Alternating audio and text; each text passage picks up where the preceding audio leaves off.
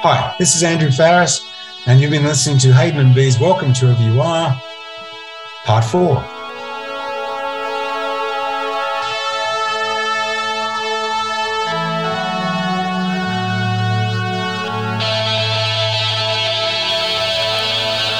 Well, hello and welcome to InXS Access All Areas. My name is B and I will be co-hosting this series of podcasts with my InXS nerd Hayden Murdoch.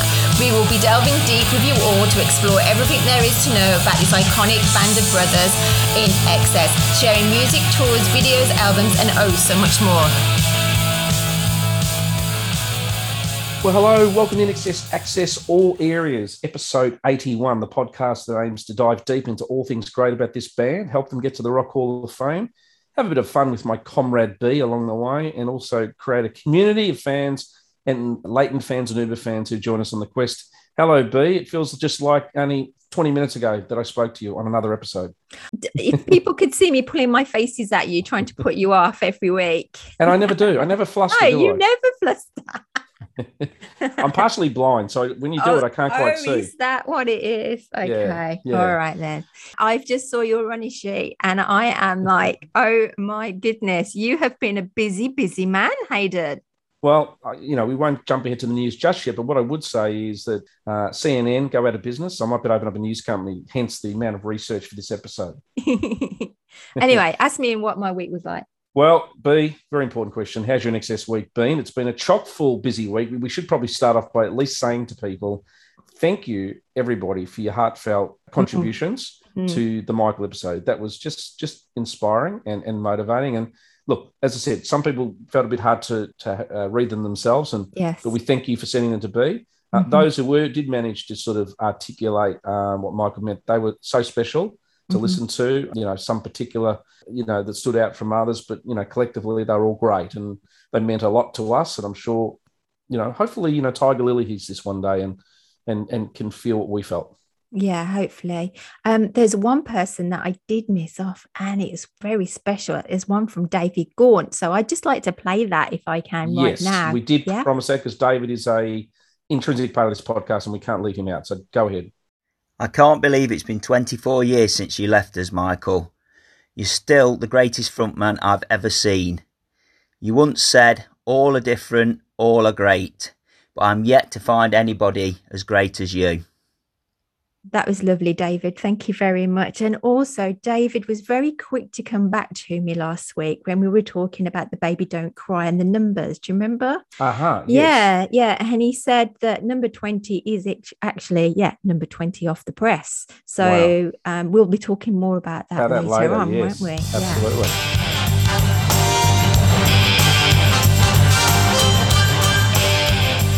Look, we've come off a pretty busy sort of probably 10 days. We had the Andrew episode sort of, and Mark Opitz dropped, I think it was probably the Thursday last week. Then we went into, the Michael episode for the Monday. We had the Thanksgiving sort of reboot and sort of a little bit of an add-on for that one on the Thursday just gone. Yeah. And now sort of the release of this one on the Sunday, a special episode which is really geared towards Andrew and Michael's friendship, which we will elaborate on a little bit later. It's been a busy week in the recording side, and we hope we haven't overburdened listeners with too much content, but you can always listen to it at your own rate and your own time. That's it. Go backwards and forwards and stop and start. Anyway, you still haven't asked me how my InXS week is. How has your InXS week been? Okay, well, Eskimo Joe. Okay, please share. We did get someone contacted you. Is that right, B? Well, I put the lovely post out about the tribute for Michael, the Michael show, and I saw Eskimo Joe like it. I thought, well, that's interesting. So I invited them to become a friend of the podcast. And now, just quickly, for those who don't know, Eskimo Joe are a Western Australian band, and essentially we're a Western Australian band.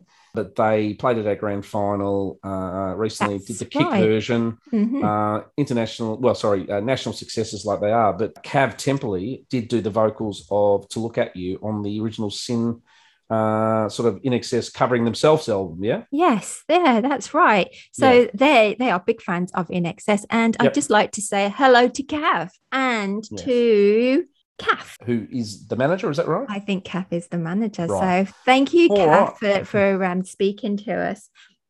That was nice. And then John Stevens. Well, I'm going to get to a little bit of John in the news. That might sort of verge on a rant. Really? Okay. So Okay. I've got some controversial stuff. I might rant on a bit I'm not later. going to come. No, I mean, I will walk on your coattails later. Yeah, so I feel a rant brewing, so I might just save to get it to percolate a bit more. Okay. But what we will do is, and we always shall do, is welcome our valued patrons aboard who make this podcast possible. So over to you, Bill. I'd like to say hello to everybody outside on the highway. Let's all say hello to everybody outside. It's about 10,000 people at least. Hello. Well, hello to our honorary patrons Nick Egan, Mark Opitz, Cameron Adams and Mary Woods. A special hello to Sue D. We are thinking of you, my darling. Joe Robbins, Carmen, Laurie, Carrie-Anne, Danielle. Danielle, we're thinking about you too. I hope everything's going well.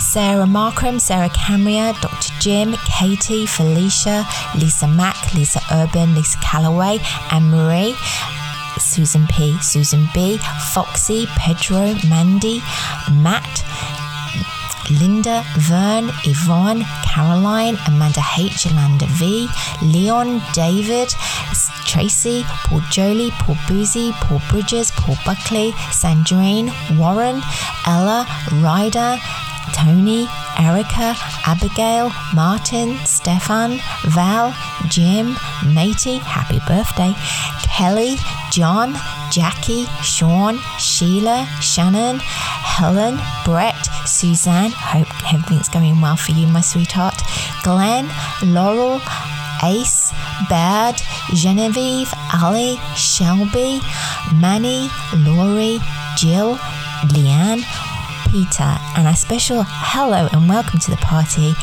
to Matthew Kavanagh and Peter Law, aka Leos.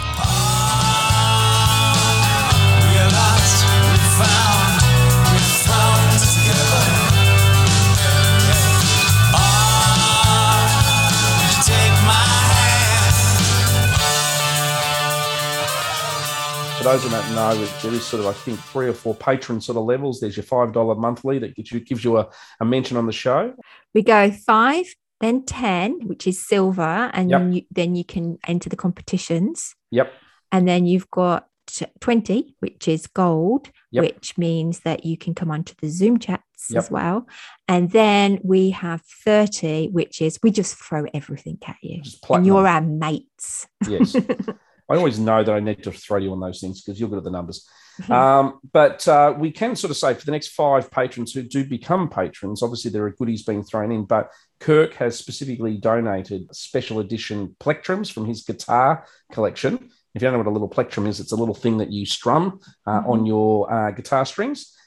You will have a Kirk Pengilly plectrum that is part of his personalised collection in your kit bag as a new patron. So the next 5 patrons who jump on board will receive those, and you can strum like Kirk. All right. Well, look, this particular episode, B, we've come off sort of 3 episodes with Andrew and with Mark with the Welcome to Wherever You Are, and we do know for some of those paying close attention, there's 2 or 3 songs we still haven't got to yet. And we will get to those. We just had an extra sort of 40-something minutes of footage. And a lot of this is geared around sort of Andrew and his relationship with Michael and touring and just moments together. And we just really felt that theme-wise, this is probably a little bit more about their relationship, which, led to, the morale and chemistry they had in producing such great music. So I'm really looking forward to how you've edited this together, B, because a lot of it's really Andrew sharing, quite personal and poignant information just about Michael and the relationship, and you can just see that how such friends they were and the respect that he still has for Michael. And given Michael did pass sort of, I guess, November 22, we felt like theme-wise this sort of continues the remembering Michael sort of focus of the week. It's interesting to listen to this episode and see from the beginning, the first one that we put out, that I wouldn't say that he was guarded, but he wasn't as relaxed as he is in this part. He seems very relaxed, and even though we were coming up to the end, this is the 3-hour, this is the 3-hour 15-minute mark now. Yeah, kudos to you, B. But we were able to keep his attention, and I guess over those 4 hours, the walls came down. Yes. So maybe it was our Guadamontano Bay waterboarding interviewing techniques.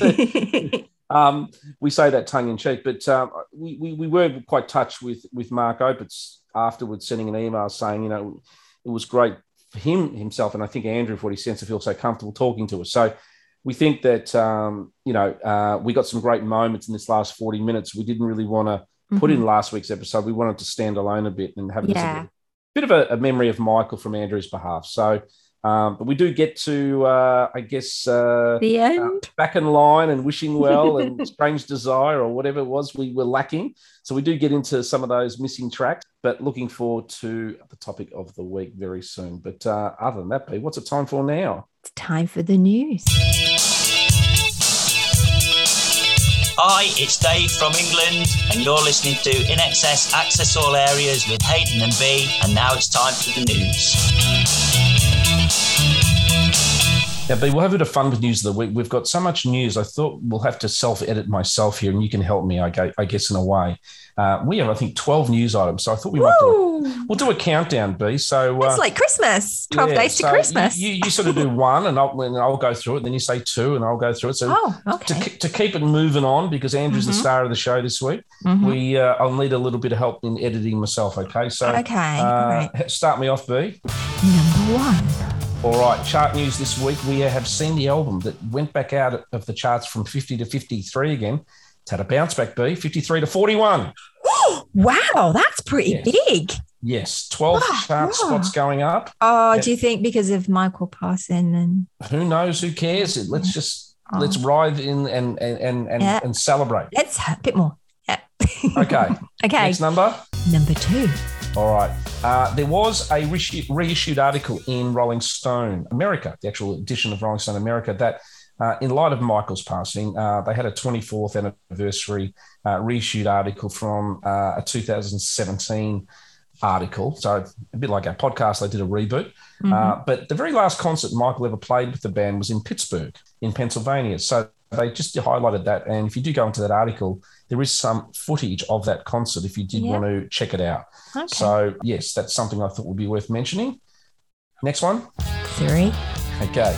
Andrew Farriss has been nominated for Heritage Song of the Year at the Australian Country Music Awards. So, isn't that heartwarming, little Andrew? I mean, big man, and Andrew. The song is within the Kelly gang. Now, for those who don't know Australia, Ned Kelly is our famous bushranger who wreaked havoc, and he's been played by everybody from Mick Jagger in films to all sorts of people. But so Andrew's been nominated for Song of the Year at the Country Music Awards. Good luck, Andrew. Heritage Song of the Year Award. I know the other night, a couple of nights ago, there was Live Baby Live live, the Wembley concert on ABC at 8:30 last Friday night. And we have had a lot of feedback, fans enjoying that, as ABC Australia highlights some of the eminent live concert performances in Australia's history. Yeah. So we hope you enjoyed that. Next number, B. Number 4. I think that was 3. Okay, number 4. Okay. Actually, that was number 4. I think I might have jumped ahead. I thought you did. I did. We've done 3 and 4 together. Okay, next one. All right, number 5. Okay, number 5. Don't Change. The Boys in Don't Change. January 29th at Wentworthville, amidst many other concerts. Wentworthville, yes. I have stayed at a bad motor inn at the Wentworthville, and it wasn't a very pleasurable experience, but the Don't Change boys will light up the town. You get to all these motels, don't you? Well, yeah, I'm on the road, but you're also going to a Don't Change gig in December, so I think we've already promoted that one at Narrabeen. Is that right? Yes, Narrabeen. Okay, next number. All veils and misty. Number 6. Okay. Mystify was on TV in Australia last week, and it had over 250,000 people watch it. Whoa. Great. And we hope that 250,000 people are more informed about Michael and what really was the cause of his demise, not the scuttlebug. Yeah, and find out about the petition and go and sign it. Correct. Okay, next number. 7. Okay. Hey, Ranjita Paul, who did actually, I guess, do an article and a commentary. She's an Australian journalist about the Mystified documentary. Well done, Ranjita, only taking away all about the dating scenarios of Michael as opposed to the musical substance. So grow up, Ranjita. Yes. Okay? Stop being titillating and go rewatch it again and put a more serious article on. Yeah, thanks, love. Okay, next number. 8. Okay, there's a new Duran Duran In Excess cover band in the UK, B. I think they're doing both. What? Hey? Yes, I will do some research. Why is it one of those like? It's got Michael's curly hair on one side, and then it's got some sort of like I remember seeing a great imitation of Annie Lennox and Aretha Franklin. Sisters are doing it for themselves, and one the half, and Annie Lennox. The other half was blackface. Sorry, but it was a great sort of vocal mime of that. But I'll do some research. Okay. Next number 9. Couple of podcasts to listen to, guys. One is from our friend John Lamoureux of The Hustle. There's a lady called Susan Rogers, who was the engineer of Prince's major album recordings. Oh, interesting. Up until about 1988. So she was involved with, everything from around, the eminent sort of Purple Rain through Sign of the Times, Around the World in a Day. She is a really interesting interviewee on his show. Nothing really to do with INXS. But John Lamoureux's show, The Hustle, the episode on Prince. I love that guy. He's so cool, isn't he, John? Yeah. All right. I'm definitely going to listen to that one. It's a great one. And equally, I know we promoted National T-shirt Day last week, another sort of doco and things as well, more on the TV side of things.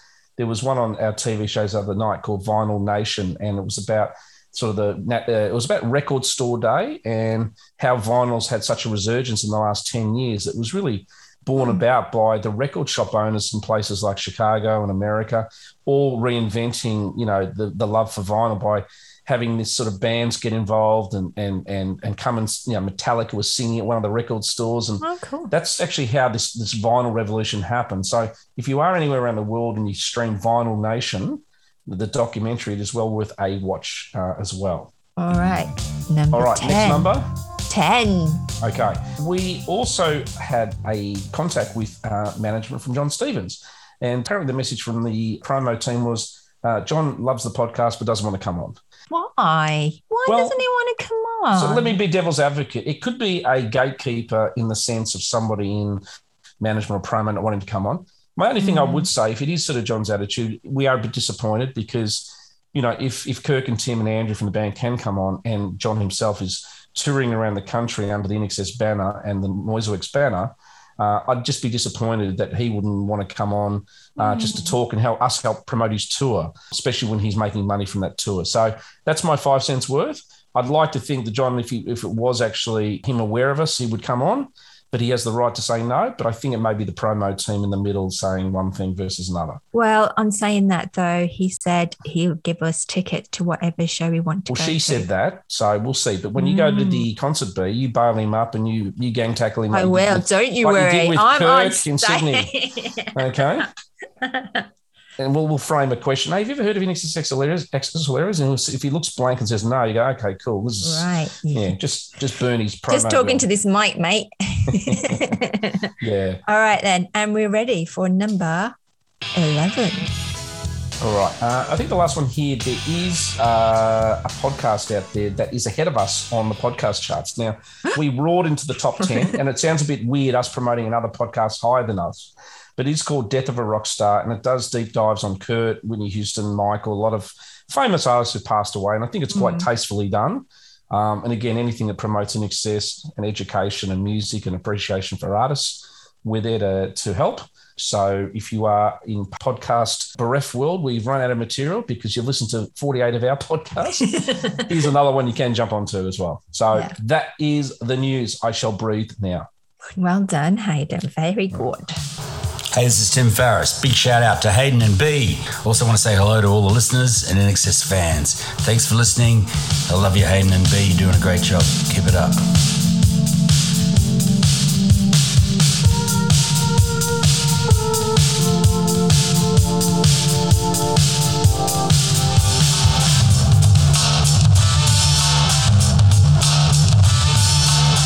Hi, this is Ella from Middelburg, the Netherlands.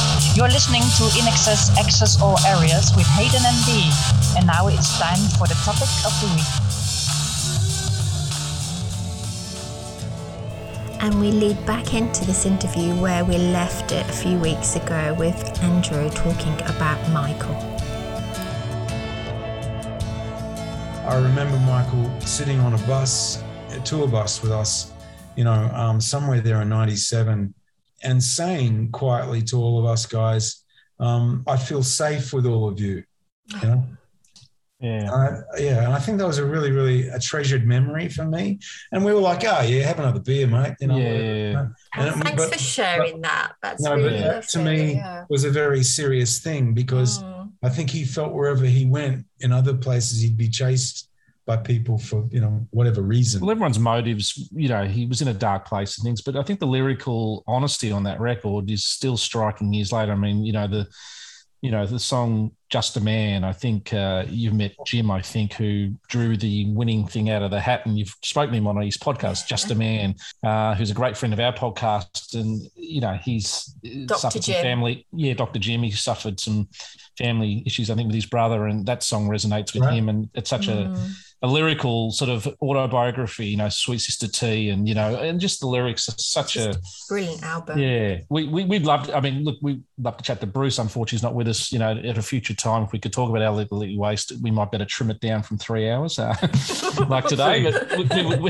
we would love to talk to you about that one again.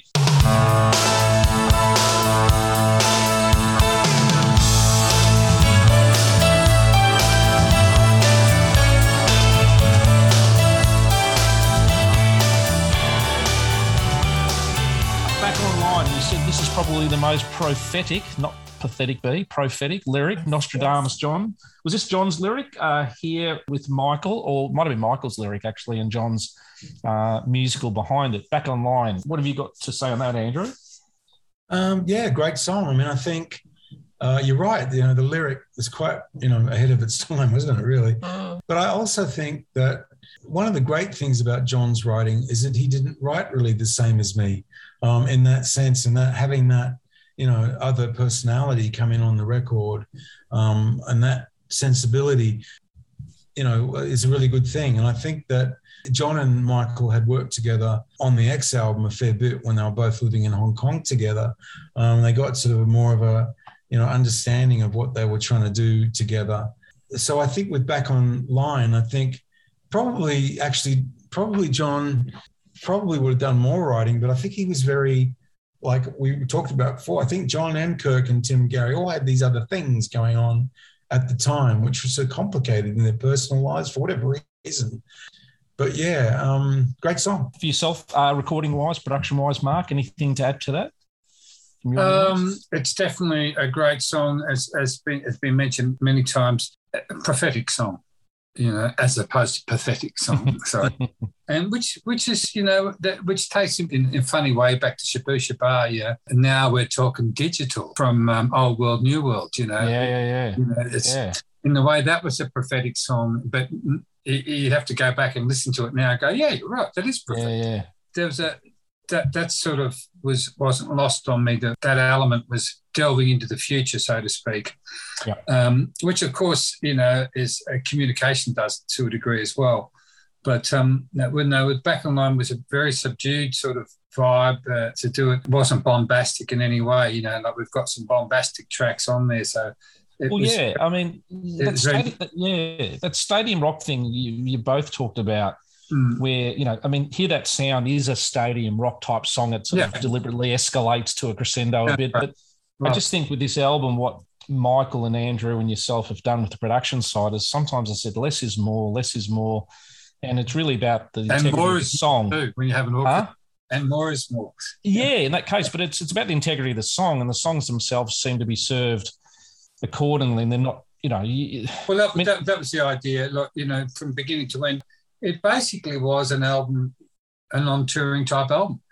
You know, it was an album you put out when you're not touring that expresses who you are, and then we'll tour it later on or whatever. But it was that's right. The Beatles stopped touring, didn't they? You know, exactly. 66. You know, and then went into recording. And Andrew said earlier, let's become more of a studio band for a bit. I think because we didn't ever use Sgt. Pepper's as a guide or anything. No.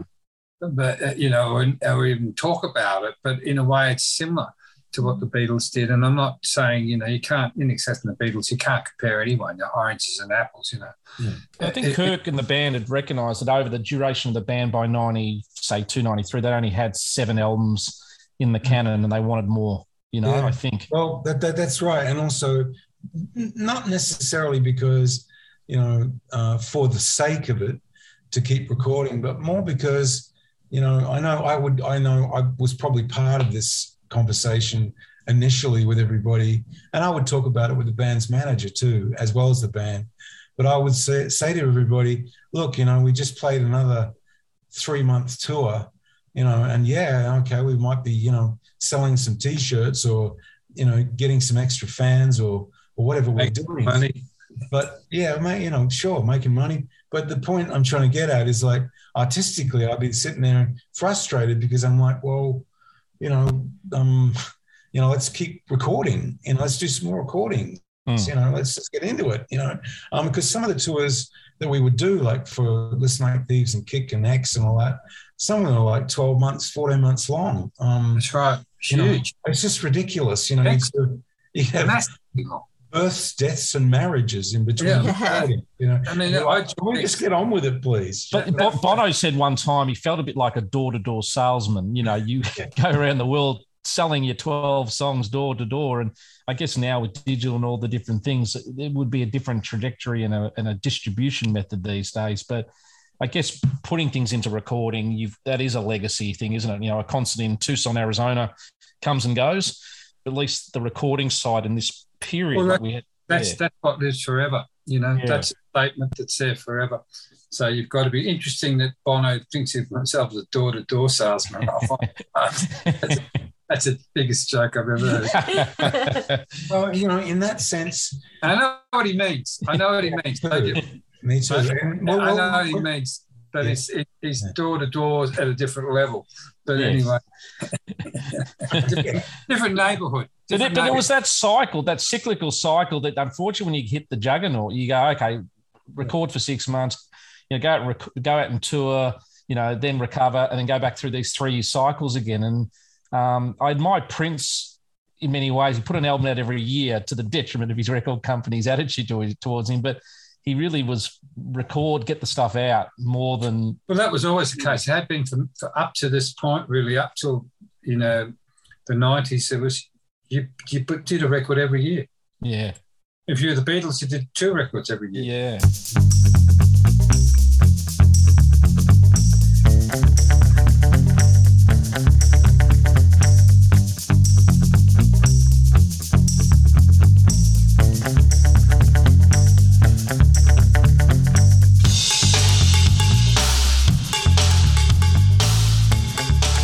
We love this song, B and I think I dedicated it last week to B. I think this big bass of Gary, we think this is Gary's, in our thoughts, one of his best moments, and it's got this sort of salsa rhythm thing going. I don't know if I'm describing it right, but it really is sonically and percussive, a really interesting sound, you know? Yeah, well, you know, one of my influences as a songwriter and growing up as, you know, especially in Western Australia, you know, before I was a teenager, Mum and Dad had Latin sort of vinyl records, you know,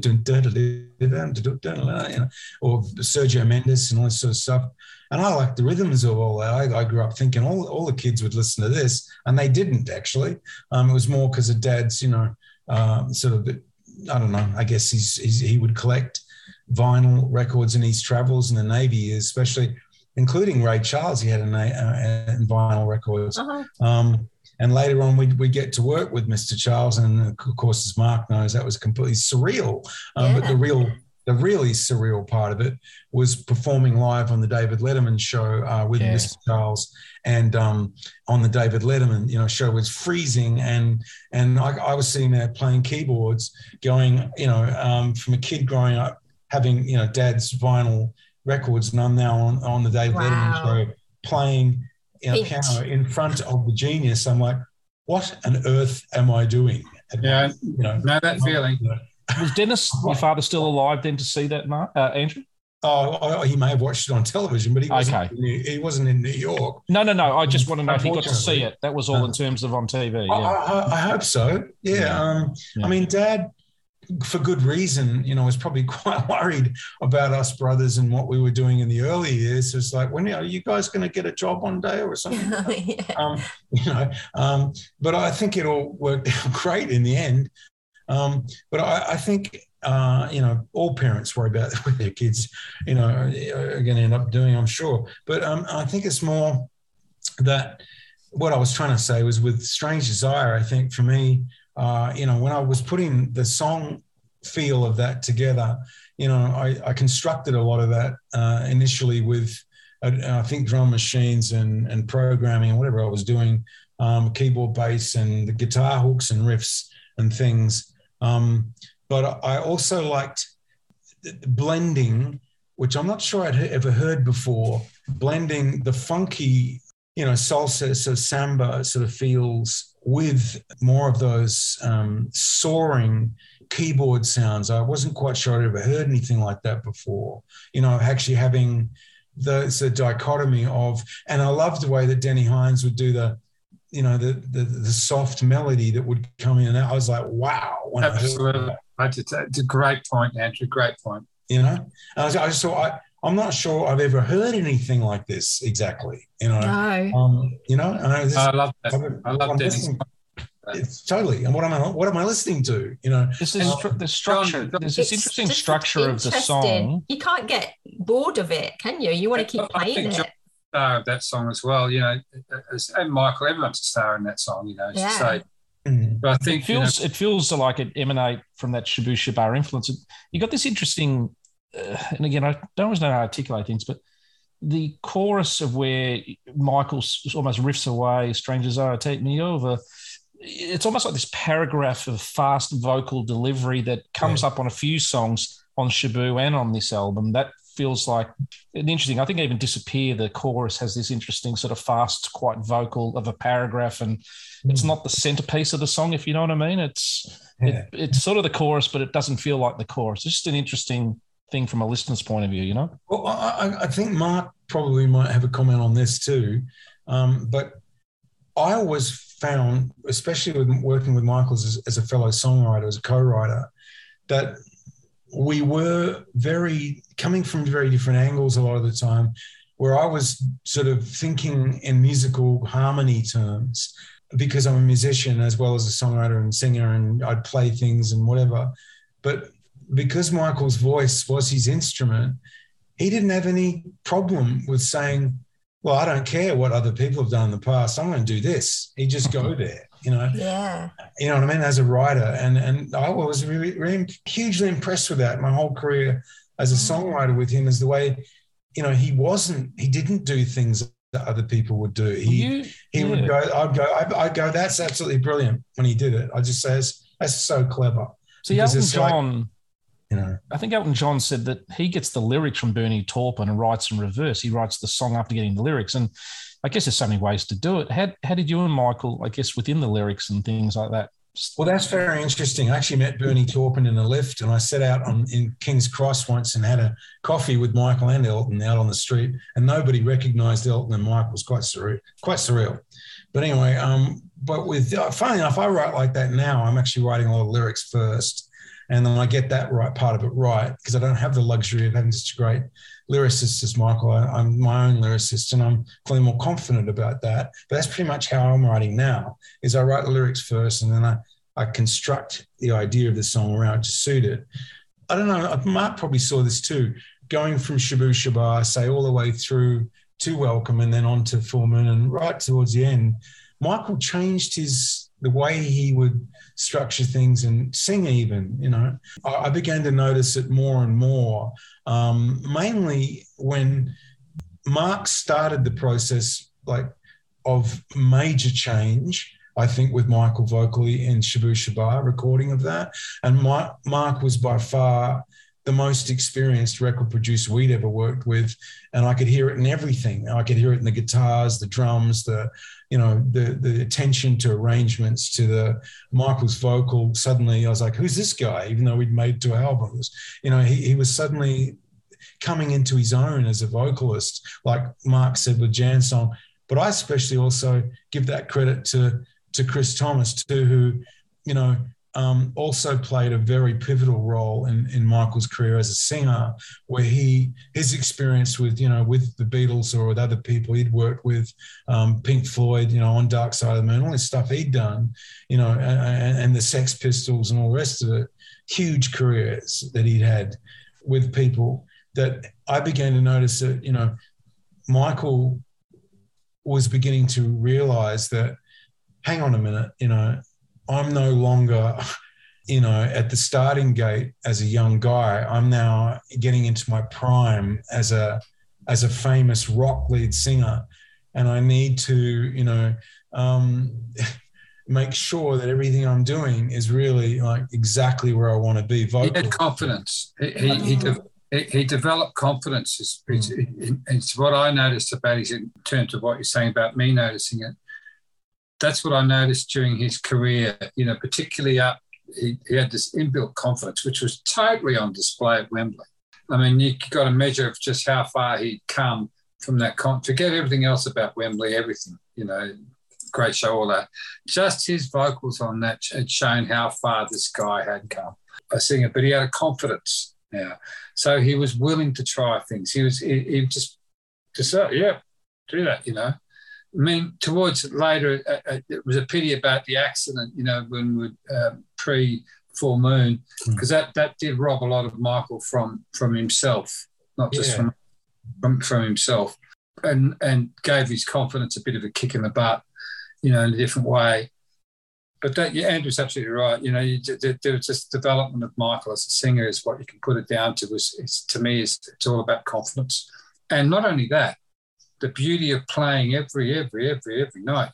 That's, again, so much rehearsal, so much practice in the real world of performing, not in some rehearsal room.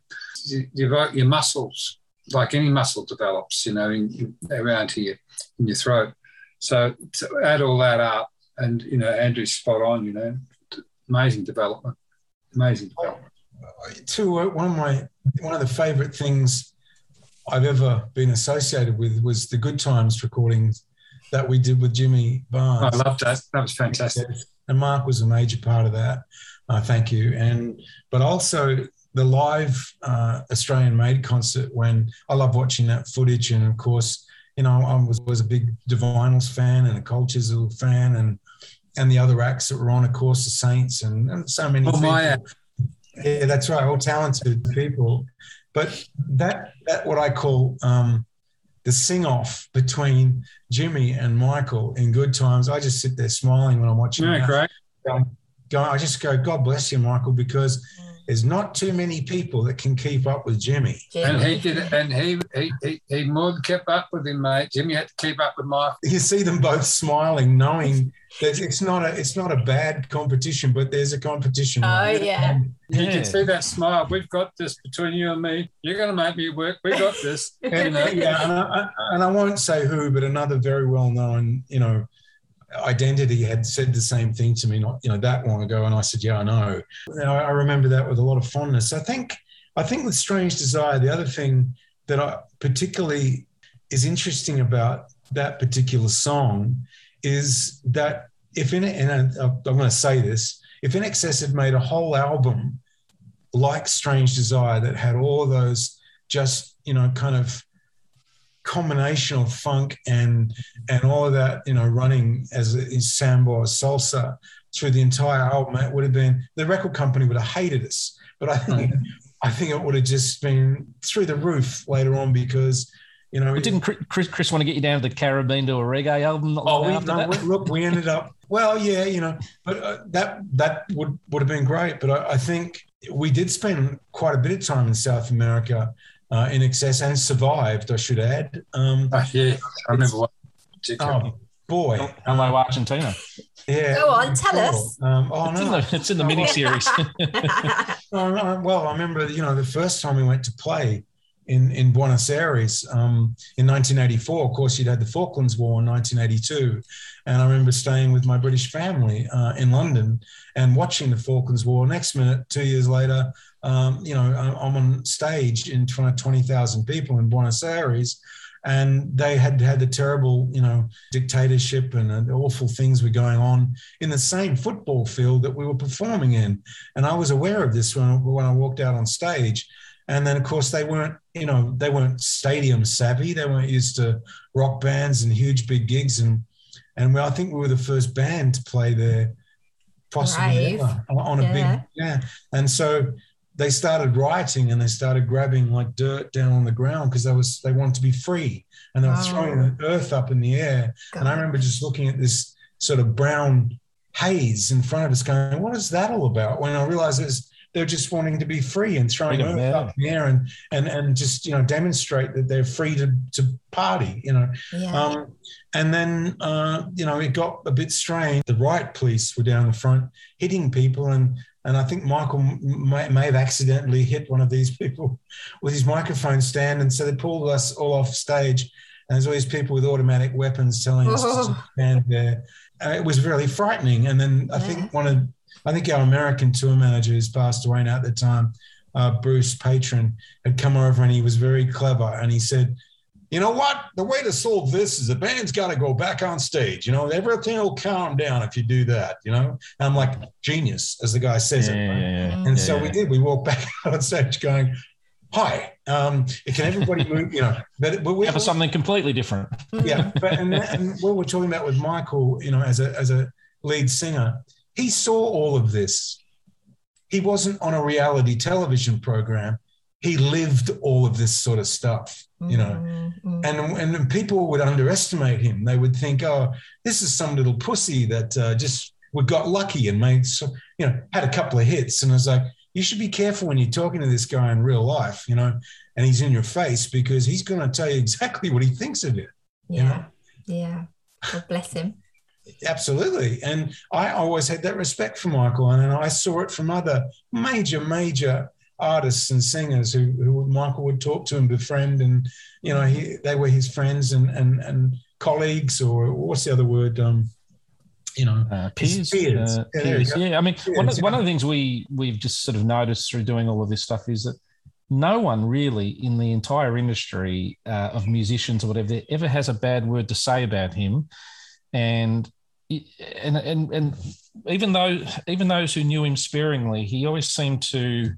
I mean, you look at, he could hang out with Nick Cave, yet, the circle of friends and influence and people around him was so complimentary. And they end up working together. Yeah.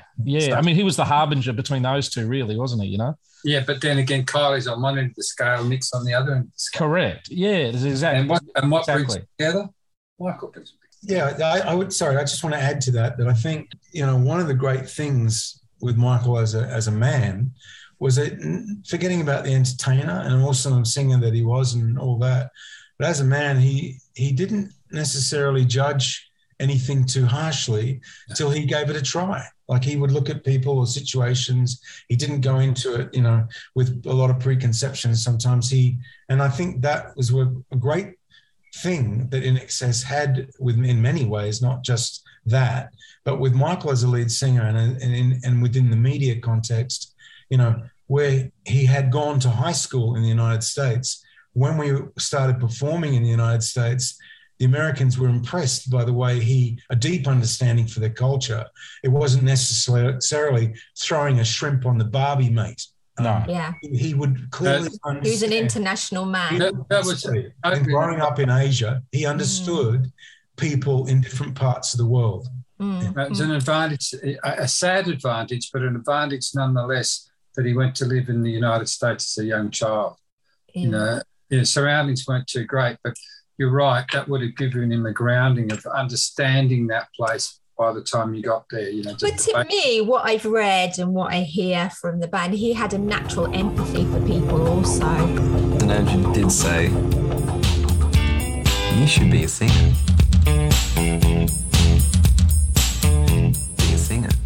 It would have been easy for you back in that era, Andrew, to milk the Australian, aspect of things. I mean, we had Men at Work, we had Crocodile Dundee, all these different things. But I think true to INXS is that why I think this music stacks up now and X many years later is the fact that the sound is international, and you didn't trade off a sort of a jingoistic sort of, kangaroo, and you were proud of your heritage, but you didn't sort of thrust it as a marketing ploy. Well, no, that's right. And also in the era that when we were doing what we were doing in the day, the opposite of what it is now, in the sense of, and there's many examples I could give you, but just for example, I think it's incredible now in this era where we're talking to each other through this, technology and able to communicate like we are now. And you can have a young singer-songwriter, say, from Australia who wants to be a country star, get off a plane, when of course they can, in Nashville, and walk into an office, and because they're Australian and because they're, they've got a funny accent and they can write a few clever little lines, they'll put them up as a big star, instantly like that. That wasn't the way it was when we were doing what it was. And the only way you could do what you do is you had to prove, and push through and sustain that kind of intensity before people go, okay, we'll give you a go. You guys look pretty good. You really had to do that. There was no second choice, but by the same token, I think that with technology and the doors opening, with modern, platforms for people with social media and to be able to, sell themselves and their music internationally, it's incredible. Great for young people, brilliant. Yeah. 100%. I'd just like to thank you both again for all your time, a little bit over than what we expected to. So I'm very, very humbled by all of your stories today. It's been fantastic. So thank you. And I hope to have you on again.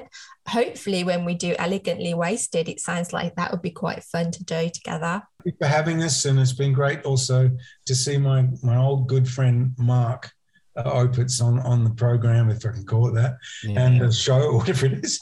And I hope you're all well and your families are well, and we'll talk soon. Also would like to thank Mark for, I think, first of all, from a musical and artistic leap, from the second album to the third album was a massive leap. And I think, and we're not denigrating the prior albums, but also from X going into Welcome, I think an artistic leap in terms of something that became what it has. I wanted to say, just on behalf of all of our listeners and being everybody there, thank you, Mark, for challenging the band and doing what you did for this particular album, like you did for Shabooh Shoobah. So thank you for that. Well, thanks for saying that. But the thing is, it's only as good as a band. That's the thing. We're all human beings. It's not as if I'm dealing with 6 inanimate objects. I'm dealing with real people who are giving me stuff. I'm the lucky one. I was the one that was there at the right time that could be part of the chemistry. And I've said I've done albums, and so many albums over my life. But the one I'm most proud of, I'd have to say, my studio album is definitely Welcome to Every Life. For a lot of reasons, it's not just about the songs.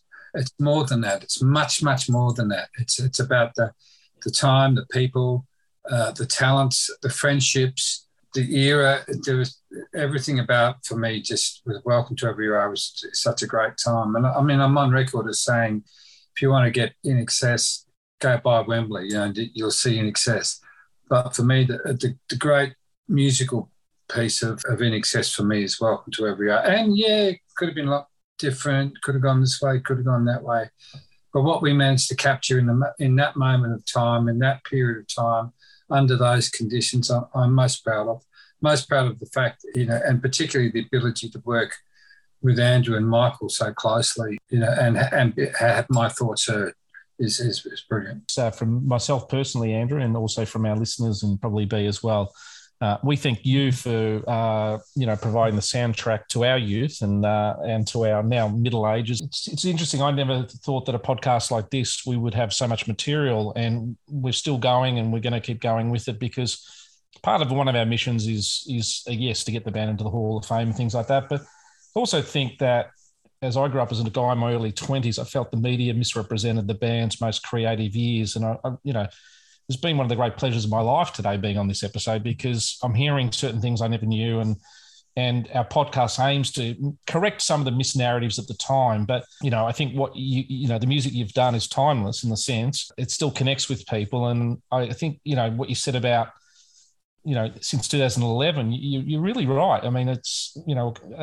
those artists must have given you so much immense confidence and pride to hear them come to you. I mean, even I think you toured with Beck, and he said, I don't want to go on last. And he's done a whole album with Kick. You've probably seen that or heard that too. I've seen Beck's, Kick album with St. Vincent in the studio, and like he didn't want to go on the last, did he? He wanted you guys to go on when you toured. I can remember being in Atlanta, and Michael and I were talking to Beck for quite a while. I like him. I like his music. He's quirky and interesting guy. But I think, I got a lot of respect. But I also want to say that one saying that Michael used to have a lot, and especially in the early years, is whatever we do, let's just make sure that INXS matters to people. And I would like to think that one of the great legacies that we're discussing right now is that, yes, he and we did somehow. We did. And that was a nice way. See, that's what I was saying before, to think of Michael instead of in a tragic way, just think, he accomplished what he really wanted to do. We've taken that narrative with the show. We when we talk about when we talk about November 22, we don't talk about it in a morbid way. It is, we're at that point of celebratory stuff now, acknowledging and keeping the memories alive of the good things, because, as I said before, boy, he lived 100 years and 37 years. That's where I look at it now. He had a great life and lived so much and did so much that men like me are jealous, and the women out there, they were jealous. And we love him and miss him, but we embrace him, You talk about the effect that it's had in INXS's music and where it's gone and everything like that. The other thing you got to remember is the effect that it's like, Never Tear Us Apart. How many times it's been played as first dance at the wedding? It's been their song. And when they listen to that song, they get tears in each eyes for each other. It's not about the band. Now, to have that effect, to be able to go and change someone's life with a song that you've done and yet change it, you have no idea how many people, Andrew, personal thing that means so much to them and that they will have for the rest of their lives.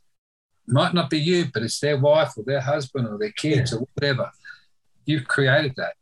Well, Michael said one time, how do you get a sound like INXS? Well, you grow up listening to Led Zeppelin and Aretha Franklin on the same radio station, or Metallica or something like that. And that's why I love music, because if I'm in a funky sort of mood, I can put on Kick. If I'm in an introspective mood, I might be able to put on, something off Welcome or Shaboo. If I'm in a bit of a rock, I want to put the fist out the window, I'll put on Listen Like These with the crunching, Kiss the Dirt. I mean, there's so many emotions attached to the music, and I think that is something that probably meant the band was hard to pigeonhole in America and places, but is why I guess we have what we have, which we're appreciative of. Great. And I thank you guys. And hopefully we'll talk soon and have a good rest of the weekend. So great to see my old mate, my old workmate, my old friend, family for that matter. We've known each other for so long. And what a great vehicle we have here with these guys helping us to bring us together to talk about something we both loved and did together, and we all did together. So thanks to Hayden and B. You do a great job, as I've said before. I want to also thank, from all the fans as well. There was many fans that wanted to send audios to me to ask you questions. We can't do that at the moment because we've just run out of time. But as a fan engager off the podcast as well, you've got thousands of people daily talking about INXS and the love of your music. So your music matters to a lot of people. Thank you, sir. No worries. You take care. Goodbye, everybody. Bye-bye. Okay. Safe travels. Thank you, everyone. God bless. See you, Andy. Love you, mate. Bye, mate. Same. I feel a lot of love in this room. This is Sheila from Birmingham, Alabama. This is Susan from Cincinnati, Ohio. Hi, this is Métis from Montreal, Canada. This is Suzanne from Los Angeles, California. And that's a wrap. Well, Dee, what an interview that was. It feels like it's been a month of debriefing everything we sort of put together. And right at the end there, we had one Michael to another. We had Michael Keaton, basically. A little movie there, so there's a lot of love in the room. That was funny. What film was that from? That was from a movie called Night Shift, Michael's actual debut. Was it? Yeah, and if you watch the whole scene, it's probably a little bit more lewd than that. But it was very sexist, actually. When I looked at it, I thought, "Oh, right, okay, is this your type of film? Is it, Hayden?" Well, it was 1982, and I was a little sort of 12-year-old running around. So, but a lot of love in the room, and Michael Michael sort of episode there with Andrew and Michael Keaton chipping in with that little quote. I thought it was a good way to go. But we again thank Mark and Andrew for their contribution over that little journey, and we hope the listeners out there for the last month have enjoyed listening to it how we listen to it. Yeah, it's been a bit of a marathon, hasn't it, the last 6 weeks? So it's like, no, it's time to breathe. I'm quite looking forward to next week and we can have a bit more fun. Yeah, I think we said to Andrew, we'll make Full Moon Dirty Hearts only a 3.5 hour one. Yeah, right. I like to see how that goes. he's earned some respite, and so is Mark as well. But all right, we're going to go into fan engagement. But we've got a lot to sort of announce today. A couple of really exciting milestones and things. I think I do need to say all the people's names that came out with the tribute. So is that okay if I just name everybody? Yep. Okay. In no particular order, I'd like to say a big thank you to Susan Lynn, Glenn Davis, Sarah Camia, Felicia Weary, Susan Purvis, Laurie, Matey, Manny, Leanne, Bono, Simon LeBon, Kirk, Rob Thomas, Timmy, Tim Rogers, Ella, Richard Lernstein, Laurel, Richard St. Kins, Nick Egan, Genevieve, David Gaunt, Foxy LaFierce, Carmen and Michael Stripe, and anyone else that I might have missed off. I do apologise, but thank you all. All right, B. Well, there is obviously a big announcement today. I think at the time of recording this week. How timely was it that the Michael Andrew Mark episode tipped us over 50,000 downloads? So maybe in the broader scope of the podcast world, it's not Joe Rogan-esque, but for us, we're very, very proud of that number. And really, it's you guys are the ones who have done the downloading, so we're very proud and thankful to you. I know you'd probably like to add something as well, B. Well, I asked my 12-year-old what type of stadium. He says, well, Coffs Harbour Stadium, Mum, holds 30. I says, what? We're nearly up to 2 stadiums in Coffs Harbour. Yeah. And we had about 50,000 people protesting in our city yesterday. Oh, really? Premier. So we had a protest amount of podcast equivalent. So, all right. Well, I have got another list of people. So I hope you're on this list. And if you are, come and say hello again to us. That would be really nice. So I'm going to take a big deep breath and a big list of people. Just quickly, these are some people who aren't patrons, but have just congratulated the stat and have been good listeners we'd like to say hello to. Yeah. Really good listeners. Thank you. You pop up now and again, so it's about time I give you a mention. Okay, big list. So we have Philip Endrisi, Christy Batram, Jimmy Guest, Jerry Scholston, Justine Mickham, Janine Moore, Elaine Riviere, Bobby J. Cox, Scott McIntyre, Jason Taylor, Sean Cole, Stephen Eder, Alison Wright, Teresa Harmon, Nadine Hutchinson, Erika Copps, Cherie Summers, Guy Williams, Kathy Harrison, Marsha Wilkinson, Melody Marikovic, Karen Can, Cheryl Zinkas, Brian Ledford, Joanne Graham, Lynn Bush, David Sillins, Ben Light, Sula Happus, Cheryl Ann, Lisa Thompson, Charlene Joy, Mel Vitch, Rob Mickens, Jamie Acroft, Paula Maria, Gareth Williams, Leonie De Stefano, Deirdre Jeanette, Michelle Hargreaves, Jennifer Dennett, Isabel Nira, Dean Caraff, Jill Cinerali, Aldwin Tarona, Anita Knight, Scott Burgess, Kathy Paul, Alan Alexander, Els Dennis, Darren Wellesby, Amantha Wood, Tanya Spenner, Jennifer Foster, Paul Drew, and Kelly Wilson. Hi. Now, we think our most exciting auction item that I think we may have referenced a little bit earlier. David Gaunt, great friend of the program, did, I think, authenticate the authentication. But we have a Baby Don't Cry vinyl single that is the number, I think it's one of about 20 that exist in the world and on the planet. Now, this comes from Tim's private stash collection from 30 years ago. It has been sent and received by Andrew and will be signed by him and Mark Opitz, so as a sort of a legacy of this 4-week sort of series of episodes. Mm-hmm. So it's a vinyl, never been played before, vinyl single of Baby Don't Cry, and will be commemorated by signatures from Andrew and from Mark to you. And we're going to be launching this particular auction, and we are so excited. If a send a message can generate what it did, we think this one hopefully can go higher. So we'll be very excited for the winner to have a very prized, rare item in their collection. Okay, Hayden, I'm going to be pressing the button on that auction right now. 5, 4, 3, 2, 1. Thunderbirds are go.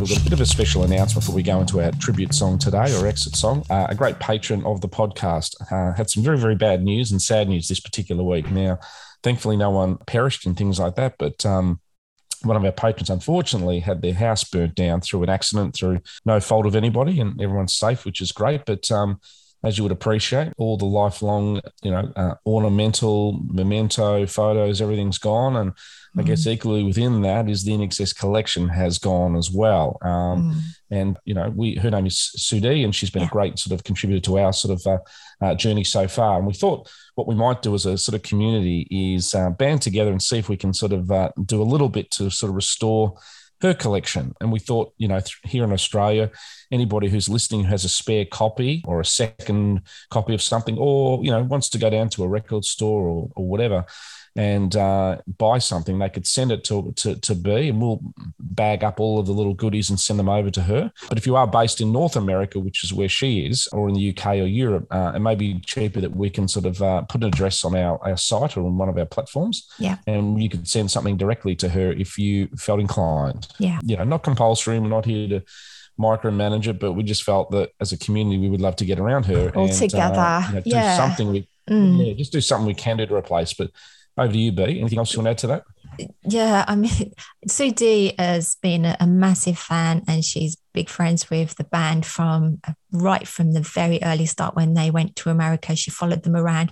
She has a great collection. I mean, we can't replace all the beautiful photographs that she's taken. It'd be really nice if you have got a duplicates, or you have got a bit of money, you can put something together for her. Yep. So get in touch with myself or Hayden on the Facebook, and we'll direct you on which way to go. Some really. You might even have old formats you don't use anymore, like tape and vinyl, or you might have it as a duplicate of something, or your local store, has some obviously INXS product there. But we would love to just sort of do our little bit if we could do one thing. Thankfully she has insurance and all those things, but you can't insure memories and you can't insure collections, Yeah. And Hayden and I are already donating her a box from Mary Woods, so that'll be a great start for her. At least she's got something there that can start her off. All I love, Sudhi.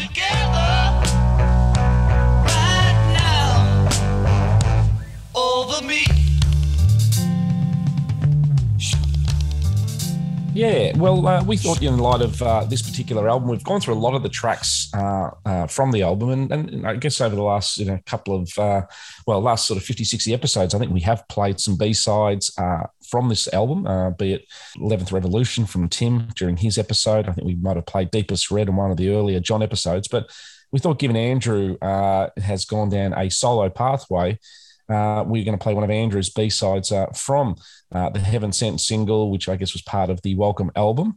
And the song probably sums up our feelings and society's feelings over the last 12, 18 months be around the world. It ain't easy. And has ever a lyric back then been so appropriate now? Andrew's getting into a sort of a bit of a Lou Reedish sort of 3.5 minute sort of opining of just life and how things aren't always easy, but it's got a bit of a dance feel to it. And it's probably where Andrew stepped up a little bit in terms of solo songwriting and doing some vocals on this this period of In Excess. So we're going to go out with It Ain't Easy. It's a goodbye from me, B. And it's a goodbye from B. Bye, everybody.